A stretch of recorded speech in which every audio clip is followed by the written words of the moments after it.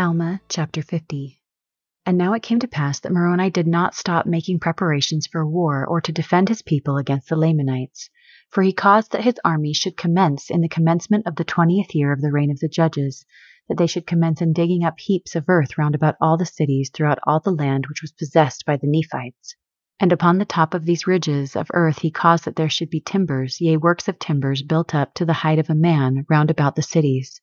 And he caused that upon these works of timbers there should be a frame of pickets built upon the timbers round about, and they were strong and high.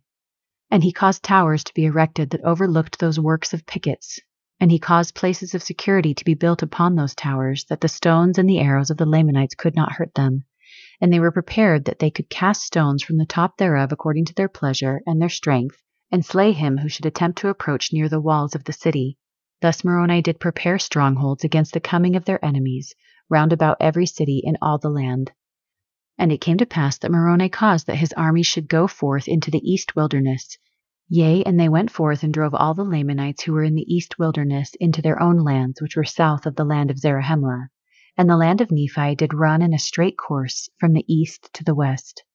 And it came to pass that when Moroni had driven all the Lamanites out of the east wilderness, which was north of the lands of their own possessions, he caused that the inhabitants who were in the land of Zarahemla and in the land round about should go forth into the east wilderness, even to the borders by the seashore, and possess the land. And he also placed armies on the south, in the borders of their possessions, and caused them to erect fortifications, that they might secure their armies and their people from the hands of their enemies. And thus he cut off all the strongholds of the Lamanites in the east wilderness, yea, and also on the west, fortifying the line between the Nephites and the Lamanites, between the land of Zarahemla and the land of Nephi, from the west sea running by the head of the river Sidon, the Nephites possessing all the land northward, yea, even all the land which was northward of the land bountiful, according to their pleasure. Thus Moroni with his armies, which did increase daily because of the assurance of protection which his works did bring forth unto them, did seek to cut off the strength and the power of the Lamanites from off the lands of their possessions, that they should have no more power upon the lands of their possession. And it came to pass that the Nephites began the foundation of a city, and they called the name of the city Moroni. And it was by the east sea, and it was on the south by the line of the possessions of the Lamanites. And they also began a foundation for a city between the city of Moroni and the city of Aaron, joining the borders of Aaron and Moroni. And they called the name of the city, or the land, Nephihah. And they also began in that same year to build many cities on the north, one in a particular manner which they called Lehi, which was in the north by the borders of the seashore. And thus ended the 20th year. And in these prosperous circumstances were the people of Nephi in the commencement of the 21st year of the reign of the judges over the people of Nephi. And they did prosper exceedingly, and they became exceedingly rich, yea, and they did multiply and wax strong in the land. And thus we see how merciful and just are all the dealings of the Lord, to the fulfilling of all his words unto the children of men. Yea, we can behold that his words are verified, even at this time, which he spake unto Lehi, saying, Blessed art thou and thy children, and they shall be blessed, inasmuch as they shall keep my commandments, they shall prosper in the land. But remember, inasmuch as they will not keep my commandments, they shall be cut off from the presence of the Lord. And we see that these promises have been verified to the people of Nephi. For it has been their quarrelings and their contentions, yea, their murderings and their plunderings, their idolatry, their whoredoms, and their abominations, which were among themselves, which brought upon them their wars and their destructions. And those who were faithful in keeping the commandments of God were delivered at all times, whilst thousands of their wicked brethren have been consigned to bondage, or to perish by the sword, or to dwindle in unbelief, and mingle with the Lamanites. But behold, there never was a happier time among the people of Nephi since the days of Nephi, than in the days of Moroni, yea, even at this time in the 21st year of the reign of the judges. And it came to pass that the 22nd year of the reign of the judges also ended in peace, yea, and also the 23rd year. And it came to pass that in the commencement of the 24th year of the reign of the judges, there would also have been peace among the people of Nephi, had it not been for a contention which took place among them concerning the land of Lehi, and the land of Morianton, which joined upon the borders of Lehi, both of which were on the borders by the seashore. For behold, the people who possessed the land of Morianton did claim a part of the land of Lehi. Therefore there began to be a warm contention between them, insomuch that the people of Morianton took up arms against their brethren, and they were determined by the sword to slay them.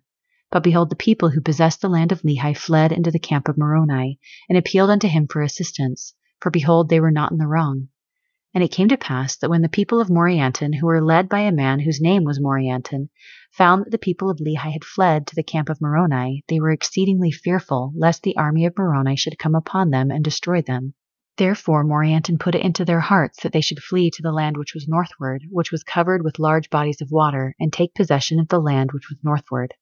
And behold, they would have carried this plan into effect, which would have been a cause to have been lamented. But behold, Morianton, being a man of much passion, therefore he was angry with one of his maidservants, and he fell upon her and beat her much. And it came to pass that she fled, and came over to the camp of Moroni, and told Moroni all things concerning the matter, and also concerning their intentions to flee into the land northward. Now behold, the people who were in the land Bountiful, or rather Moroni, feared that they would hearken to the words of Morianton, and unite with his people, and thus he would obtain possession of those parts of the land, which would lay a foundation for serious consequences among the people of Nephi, yea, which consequences would lead to the overthrow of their liberty. Therefore Moroni sent an army, with their camp, to the head of the people of Morianton, to stop their flight into the land northward. And it came to pass that they did not head them until they had come to the borders of the land of desolation. And there they did head them by the narrow pass which led by the sea into the land northward, yea, by the sea on the west and on the east. And it came to pass that the army which was sent by Moroni, which was led by a man whose name was Teancum, did meet the people of Morianton. And so stubborn were the people of Morianton, being inspired by his wickedness and his flattering words, that a battle commenced between them, in the which Teancum did slay Morianton, and defeat his army, and took them prisoners, and returned to the camp of Moroni. And thus ended the 24th year of the reign of the judges over the people of Nephi. And thus were the people of Morianton brought back.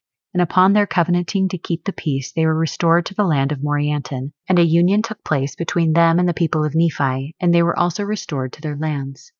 And it came to pass that in the same year that the people of Nephi had peace restored unto them, that Nephihah, the second chief judge, died, having filled the judgment seat with perfect uprightness before God. Nevertheless, he had refused Alma to take possession of those records and those things which were esteemed by Alma and his father to be most sacred. Therefore Alma conferred them upon his son Helaman. Behold, it came to pass that the son of Nephihah was appointed to fill the judgment seat in the stead of his father. Yea, he was appointed chief judge and governor over the people, with an oath and a sacred ordinance to judge righteously, and to keep the peace and the freedom of the people, and to grant unto them their sacred privileges to worship the Lord their God, yea, to support and maintain the cause of God all his days, and to bring the wicked to justice according to their crime. Now behold, his name was Pahoran, and Pahoran did fill the seat of his father, and did commence his reign in the end of the 24th year over the people of Nephi.